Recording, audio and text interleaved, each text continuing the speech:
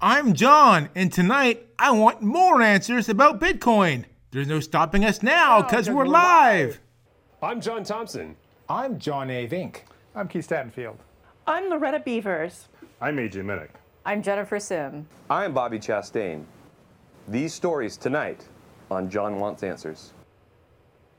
John wants answers. John wants answers. Give John answers. Give John answers. John wants answers. John wants answers. Give John answers now. Welcome back. Check your calendar. If it says January 12th, 2023, then we're live. Happy New Year. My guest tonight is Jon Kalb, and he's back for another episode of Bitcoin. We didn't have enough time to get through all of our questions last month, so we're here for more. But before we get to that, I have big news. Big news. New affiliate. We have Herndon Community TV in Virginia carrying us now. So they got the last episode, Bitcoin, and they're like, this is a show for us. So now they're going to get part 2. All right, so our last episode, we discussed Bitcoin origin story. So new viewers might want to go back and watch the December episode before they listen to this, because they'll be really confused, won't they? No, they can get the origin story after what we talk about tonight. That'll be fine. Yeah, but they don't want to miss it. You don't want to miss it. You want to watch every episode I've ever done with Jon Kalb, a Bitcoin enthusiast. All right, so we got messages after last month's episode, and people want to know, how do they invest in Bitcoin? Right. Because what we were talking about, I said, again, was the origin story. So we didn't really talk about how you buy it right now. Mm-hmm. So I want to talk about the 4 things that I would tell someone before they invest in Bitcoin. I want to start there before we actually talk about how to buy it. Okay. Right? So the first thing is, don't put any money in that you think you're going to need in the next 4 years. It's going to go poof. Well, it's very volatile. We'll talk about why. Okay. So the second thing is, you shouldn't invest in Bitcoin if you can't answer these 2 questions. One is, what is the value of Bitcoin? What is the value proposition? Why does it have any value at all? Mm-hmm. And secondly, why is that different from all the other cryptocurrencies? Okay. So the third thing is, you shouldn't be purchasing Bitcoin unless you have a hardware wallet, a cold wallet. So we can talk about what that is. Okay, good. And then the last thing is, you shouldn't be buying Bitcoin if you're afraid of being demonized. And again, we can talk about what that's about. Okay. All right? Okay, so the first thing you said was? The 4 years. 4 years. 4 years. All right. So the value of Bitcoin has made it the best investment asset of the last 10 years, if you look over 10 years. Mm-hmm. But during that period of time, while it has been shooting way up, it has been incredibly volatile. And there have been several times when it's lost 85% of the value that it had at the last high. Right? And I think that's going to dampen. Eventually, it won't be quite so dramatic. It'll be only 70% and then only 60%. But that's way off in the future. And even though I think it's kind of at a low right now, depending on when you watch this, it's like $18,000 or something like that. I think it was 17,000 when we taped our last episode. Yeah. And it's about 19,000 today. Okay, all right. So how much is that? 2,000 in a month. Yeah. But I wouldn't want someone, I think it's at a low. I think it's going to go dramatically higher. Is 19 the high, or will we get a low? The highest it's ever been is 60-some thousand. Oh, wow. Yeah. Mm-hmm. And so I think it's at a low now, and it's going to go, I think the next time it'll easily exceed 100,000 or something like that. But it's then going to fall back down to maybe 40,000. 40,000, 30,000 sounds a lot compared to now. Right. But if it's been 100,000, it's going to seem like it's going to seem low. Yeah. Right. And so that's what I want people to be psychologically prepared for. And so what I'm saying is, the reason I want to give you these 4 pieces of advice before you buy is to inoculate you against the common mistakes of people investing in Bitcoin. Mm-hmm. And one of the common mistakes is panic selling. Right. It's losing money, and I want to get out while I still can preserve my money. Mm-hmm. If you, no matter when you bought Bitcoin, even if you bought it at 60,000, well, that wasn't very long ago, but if you've held it 4 years, you're back in the black. You're not underwater. So 4 years ago, Bitcoin was below 19,000. Yes. Yes. Okay. Yes. If you look at 4 years ago from any part in the Bitcoin history, it is higher after 4 years than it was before. Even though there's huge swings, the overall trend is very So it's swinging like this right. up. Yes. Yes. The higher the highs get much higher, the lows not quite as low. Okay. Right. The last low was about 3,000 or something like that, and that's why I think the next time it comes back down, it'll be maybe it'll be 25,000, maybe it'll be only 40,000, whatever it is, but it will shoot way up, and it will come back down. And these cycles, maybe they're lengthening, but as of now, anyone who's held it for 4 years isn't underwater. Okay. Right? And again, my point is not that 4 years is a magic number. My point is just that I want you to be psychologically prepared. If what you think is, oh, I've got this tax payment that's due next January, and I'm going to put some money aside in Bitcoin, and it'll be a lot higher, not necessarily. That's too short term of thinking. Okay. If you're thinking about retirement, if you're thinking about, I want to do something in the future, then that's the correct time frame to have it. All right. Makes sense. Yeah. Okay. Then you said two. The two Why does questions. Bitcoin Yes. have value? Right. Why does it have value, and why is that different than the other cryptocurrencies? Well, the bottom line on the reason that Bitcoin has value is that there is a Bitcoin network out there with literally thousands of nodes on it. And it represents about $1/3 trillion right now. And that is a huge investment. Lots of people think that this has value, and they've invested heavily in it. There's lots and lots of companies that are investing in it and those kinds of things. So it does sound crazy.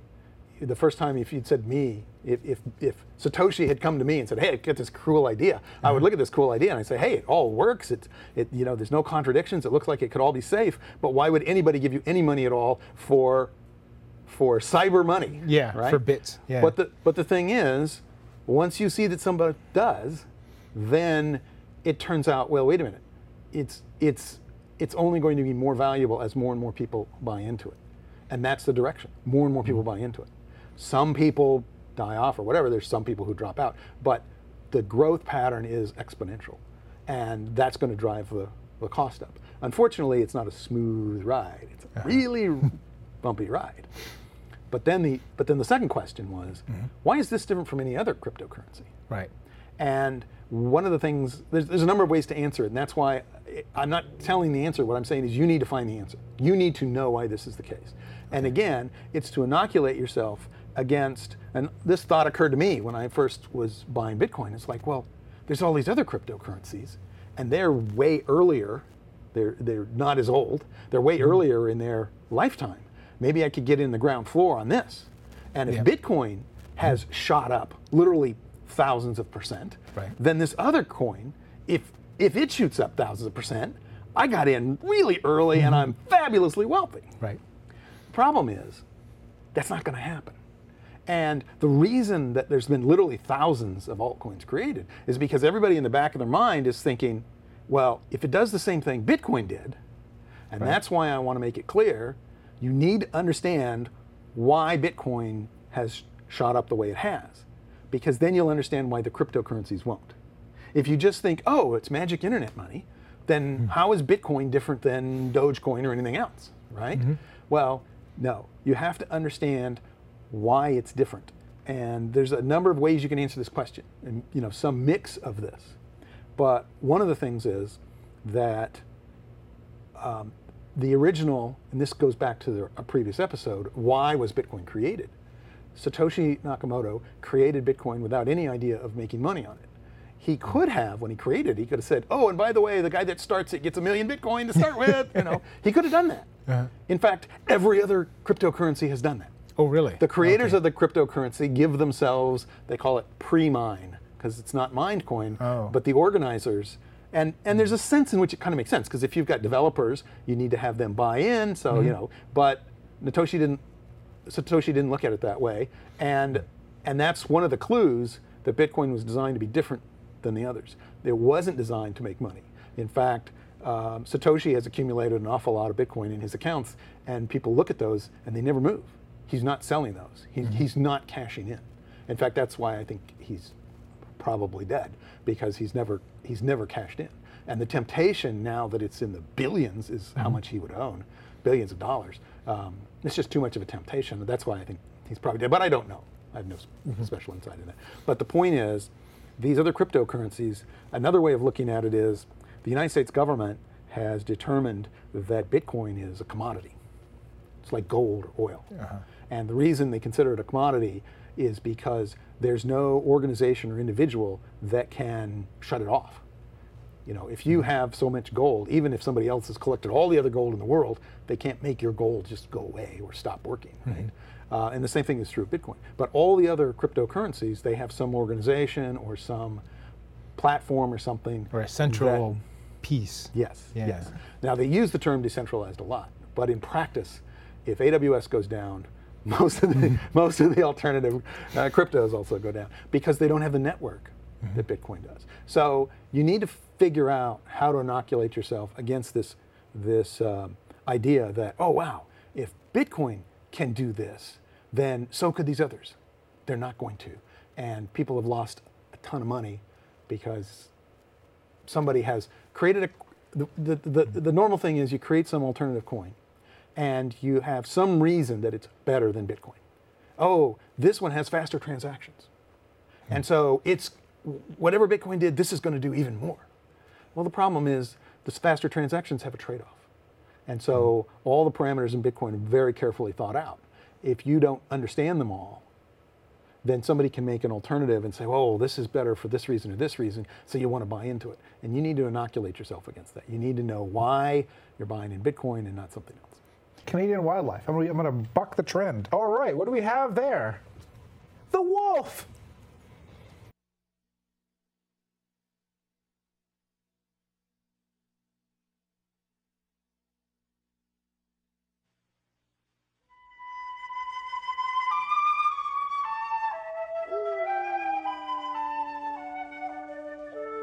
The wolf is a misunderstood animal with a long history of persecution.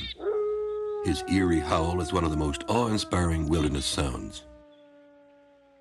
While its numbers are few in the United States, the wolf is still quite common in northern Canada. Wolves on Arctic islands are often snow white, while those found in eastern forests are usually gray-brown. Wolves are gregarious and family life is highly organized. The dominant wolf holds his tail high and eats first. Other members usually know their place, so fights are uncommon. Pups are born in a den and may be cared for by several members of a family group. For more information about the wolf, contact the Canadian Wildlife Service, Ottawa. Is there an alternative coin that is close to Bitcoin? There's thousands of them. But here's the thing. Consider it this way. Imagine that you log into Wikipedia and you say, oh, this user interface sucks. I could do a better wiki interface. Not the information, but the software that it displays it. Right. I could do that better. So let's say you built that software. Here's my cool wiki interface. And then you go down and you download all the information off of Wikipedia. It's probably not legal, but let's say you did it. Yeah. Right? Now you have everything Wikipedia has, but you have a better UI. Are you going to replace Wikipedia as the encyclopedia of the internet? Well, everyone's still using Wikipedia. Exactly. Yeah. There are literally millions and millions of links all over the internet pointing at Wikipedia. There are thousands of people who regularly contribute and edit pages on Wikipedia. Wikipedia is often the #1 search on Google, right? You're not going to beat them. They have way too much of a head start. Right. And that's the way Bitcoin is. I can, in fact, I believe, I've never been there, but I believe there's websites where you can actually go in and download a copy of the open source with your tweaks. So we could create Jon Wants Answers coin, and it'd be exactly the same as Bitcoin, right? But we don't have thousands of nodes. We don't have lots and lots of people building on top of it. We don't have $250 billion of investment in it. We'll never catch up to Bitcoin, right? And that's what I'm saying is people then, they say, well, let's make something that's a little bit better than Bitcoin. And of course, the problem is, well, everything's a trade-off. It might be better in some way, but you've traded off something else, right? Right. So that's why, again, you need to understand to inoculate yourself against the temptation to think, oh, I'm getting on the ground floor of some alternative that's going to be better than Bitcoin. It's not. All right. And then finally, you said we have to have a wallet. A wallet, that's right. So a wallet is a very small hardware device. There's a number of different manufacturers. I heard that the guy who made the iPod made one. Is that right? Tony Fadell That's has right. backed the company that. That's right. I think, I don't know, is it out yet? I don't know if it's out yet. But I know that he's been working on it. Absolutely. I think it's called Stack or something. And I think also Jack, I don't remember his last name, the guy that started both Square and Twitter. Jack Dorsey? Dorsey, yeah. He is also working on a hardware wallet. I know that it's not available yet. But there's one called Trezor and there's one called Ledger. So there's these wallets out there. And what they are is just a hardware device that stores your keys, your private keys. Okay. And the idea is, and we call it a cold wallet, and the reason is that this thing, a little tiny computer, is never actually on the internet itself. In other words, you can have a wallet running on your desktop computer or even on your phone, but those are hackable. Now, maybe not easily, but those are really complicated machines, and therefore they have a huge attack surface. And someone could, one way or another, maybe through a social attempt or something like that, but they could hack your machine, they could get your keys, and they could take your Bitcoin. But if you put your keys on this little tiny machine, the only thing it does is keep track of your keys. And the way it works is you log in to an app on your computer. Now this app is written by the maker of the wallet. Okay. But the assumption is that app is hacked. From a security point of view, we assume that app may be hacked. Okay. So what happens is I say I'm going to send Bitcoin from my account to your public key. And what happens is then the app sends a message to this little computer that's just plugged in by USB. It's not on the internet, it's just a USB. Okay. It sends the transaction. And I look in the little window, and the little window says, you're about to send Bitcoin to this address.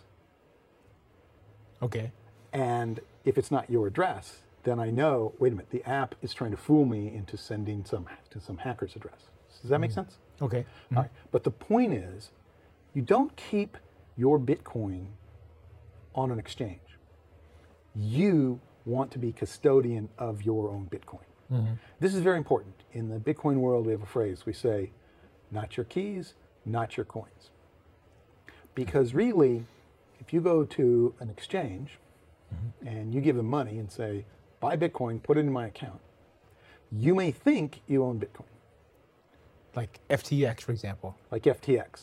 Famously, now we know it's a scam. They were not buying Bitcoin. So you didn't own Bitcoin. What you owned was a promise from FTX to provide you with a Bitcoin when you said, When you withdraw send it. it to me. Yeah, When- yeah. Yes. And so that's not Bitcoin. That's a promise to provide you with Bitcoin. Okay. And it turns out that there are people in the world who will, I know this is a shock to you, John, but there are people in the world who will lie to you.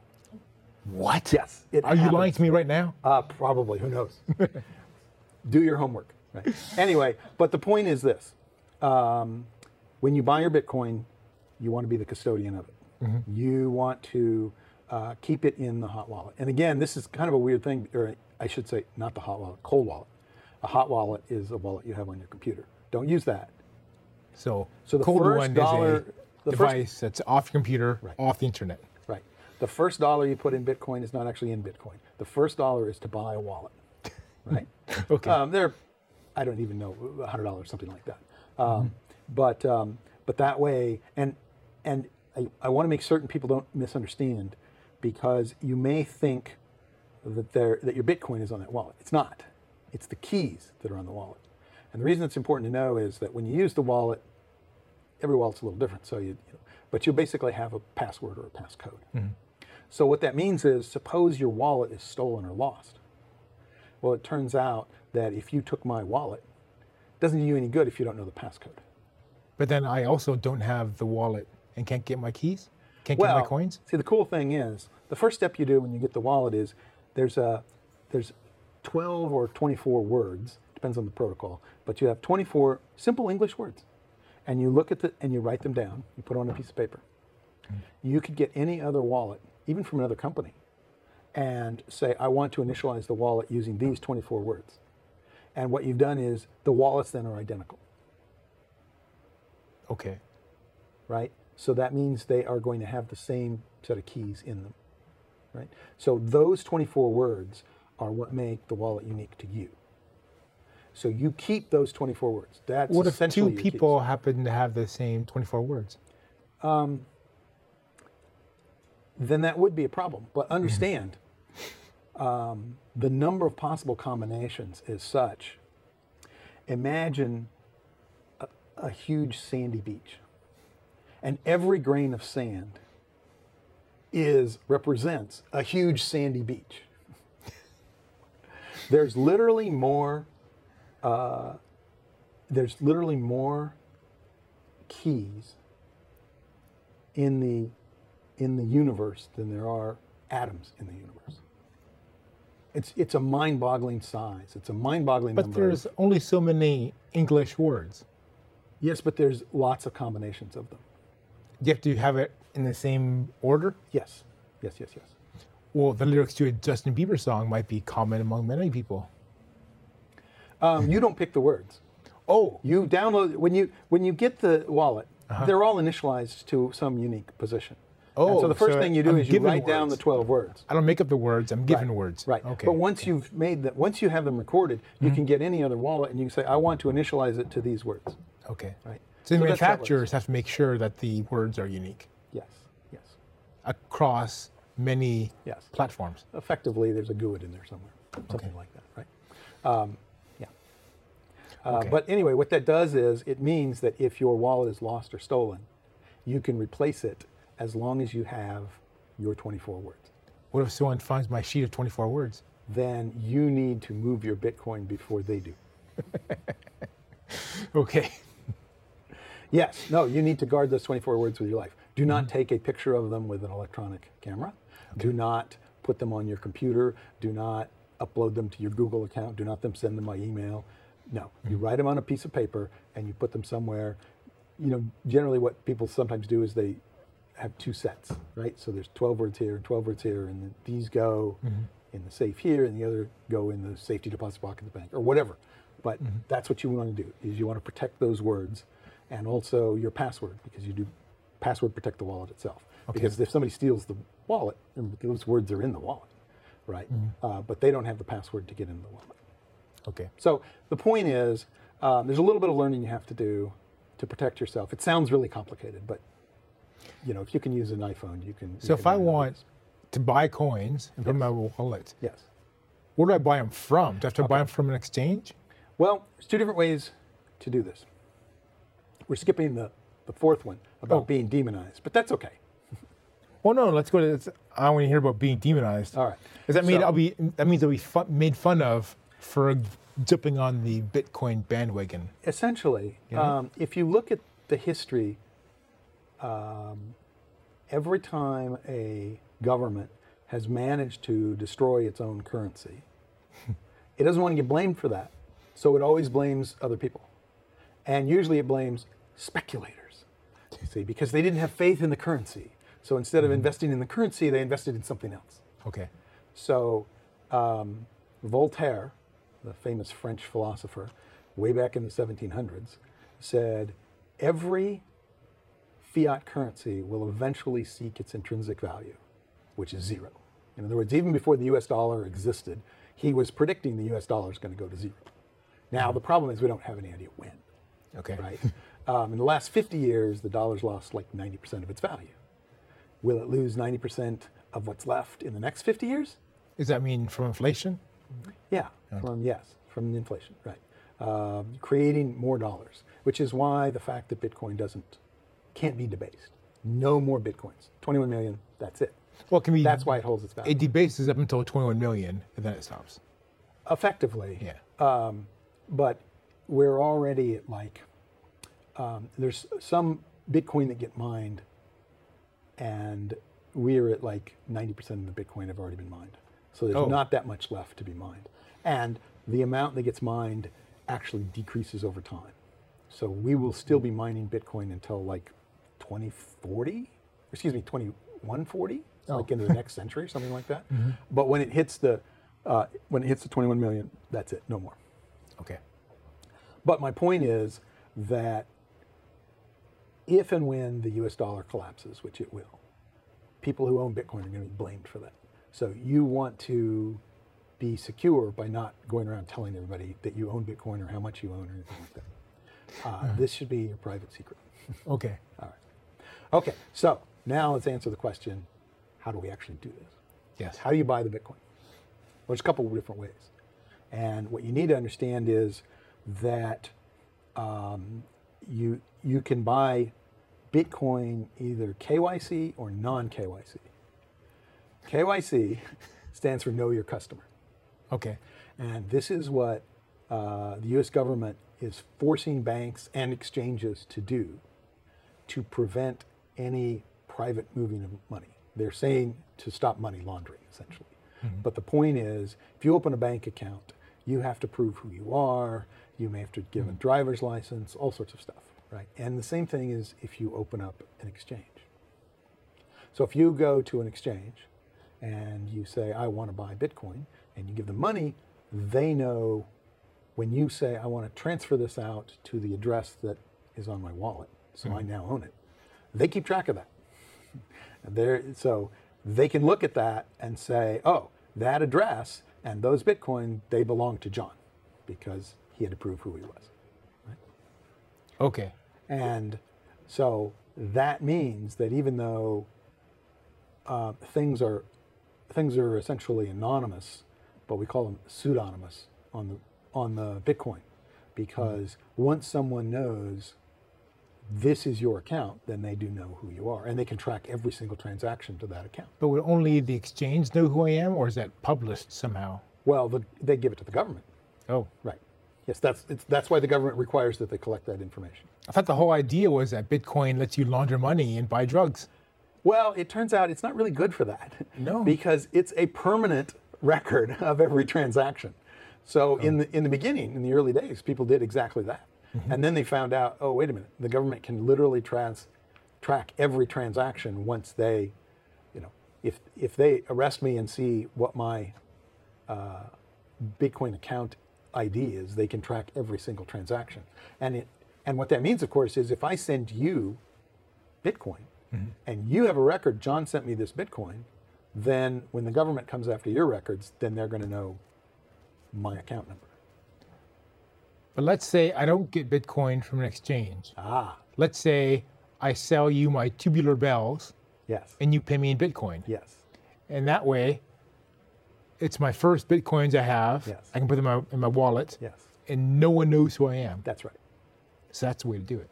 Well, yes. So there are ways to find people on the internet. I think there's a website called Local Bitcoins, but you basically say, I'm interested in buying or selling, whatever it is, Bitcoin, and then you meet up somewhere. And this is how the first Bitcoin I ever bought. I met someone, and essentially, while we sat in a coffee shop, I waited for the Bitcoin transaction to show up on my device. So I knew that, and then I gave them some money, and that's how we did it. Now that individual, maybe they took a picture of me or something like that, but they don't really care. And so that's the difference between KYC information and non-KYC. All right. Well, we're out of time again. So thanks, John, for coming back again and telling us more about Bitcoin. And can people find you to ask you more questions? Sure, no problem. Or do you want to be anonymous? All right. We'll see you next time.